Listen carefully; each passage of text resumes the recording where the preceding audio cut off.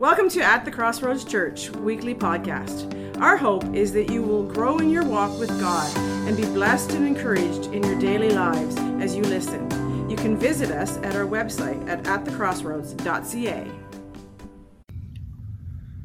Well, Merry Christmas, Church. It's Pastor Travis here. I am so sad that we were not able to get together for New Year's Eve service, but the weather is what it is, and so here we are. I just wanted to wish everyone a Merry Christmas and wanted just to take a few moments to share a very short message to encourage you in this season. This is a great message to have your kids present at as well. And then after that, we're going to take a few minutes to worship because Bill and Brianna have prepared a few Christmas carols that we can sing together as a family. And so I wanted to share for a few minutes my favorite part of the Christmas story is found in Luke chapter 2, verse 8 to 12. It says, "That night there were shepherds staying in the fields nearby, guarding their flocks of sheep. Suddenly an angel of the Lord appeared among them, and the radiance of the Lord's glory surrounded them, and they were terrified. But the angel reassured them. 'Don't be afraid,' he said. 'I bring you good news that will bring great joy to all people. The Savior, yes, the Messiah, the Lord, he has been born today in Bethlehem, the city of David. And you will recognize him by this sign. You will find a baby wrapped snugly in strips of clothes, lying in a manger.'" I love this part of the story because the angel comes to say there's good news and there's great joy to all people. Well, what is that good news? We know ever since the Garden of Eden, mankind was separated from God because of their sin. And from the point of the garden, even to now, God is constantly trying to provide a way to restore people to himself. God loves his people. God wants to bring people into relationship with him. So the angel came and said, hey, this is good news. There's great joy. God is providing a way for you to be brought back into fellowship with him. Why was this great news and great joy? Because we have value to God. I want you to know that you have great value to God. And you might think to yourself, hey, I'm not worth very much. I'm damaged goods. I'm not worth much. I'm worn out. I'm not much to look at. And we have opinions of ourselves and we think, how can God love me? But to God, people are very, very valuable. I want you to look at your family members and say, you're valuable to God. It's so important that we understand this. The Bible actually says that while we were still sinners, Christ died for us.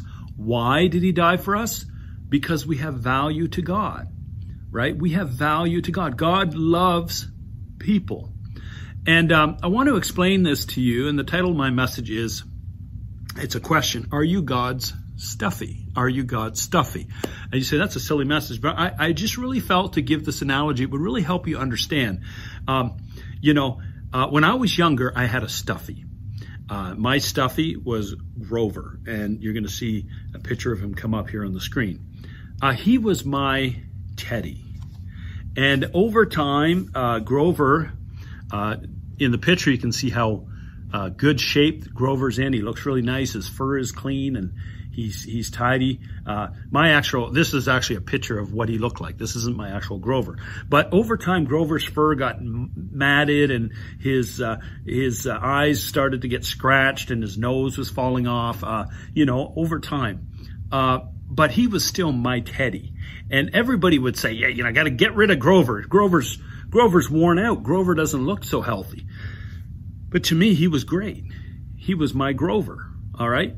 And I know if you're an adult, you can even think back of when you had a stuffy, because we've all either had a stuffy or a blankie, or a certain toy that we played with. We don't want to admit it, but it's true. We all had something very special that had great value to us. And so I appreciated Grover. And one day I got up and I couldn't find Grover. I think maybe my mom kind of sent him to Teddy heaven or something. I don't know. but Grover disappeared. But he had much value to me. So I want everyone to think of a teddy or a blankie or a toy that meant or means the world to you. And here's some pictures of stuffies that belong to children in our church at ATC. I'm going to show you some pictures here. So the first ones here I want to show you belong to a couple of my kids.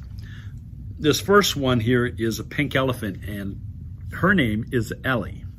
All right, and this is Sarah's stuffy. And the second one is a lamb, and the lamb's name is Fuzzy. And here's my son's teddy bear, Josh. Josh was a good sparring opponent. He was a samurai warrior, as you can see. He's got some wounds, but he's been shelved. My son doesn't sleep with him anymore, but he is still very valuable because there he is, wounds and all, very valuable little guy. And then we have this beautiful little bunny here, and he's kind of a brown bunny, and someone in the church owns this bunny, and this bunny is very special to you. And I don't know if it's a boy or a girl and what the name of the bunny is, but next time you see Pastor Travis, you need to tell me, this is the name of my bunny, and I want to hear all about him or her. And then we have this penguin. Someone here in the church has a penguin, and that penguin's very special to you. And I want to hear all about your penguin when I see you next time. And then, kids, we have another one here. This is, I believe, a leopard, and he looks very ferocious. This little leopard here belongs to somebody and is very special to somebody. And then we have an otter. I think it's an otter, a little brown otter. And this one, again, is special to somebody and has a name that I want to hear about. And then we have a bear here, a brown bear. He looks like a cool dude. I like this guy. He's sitting here on the chair. And I don't know who owns him, what his name is, but I know and believe he's probably very special to somebody.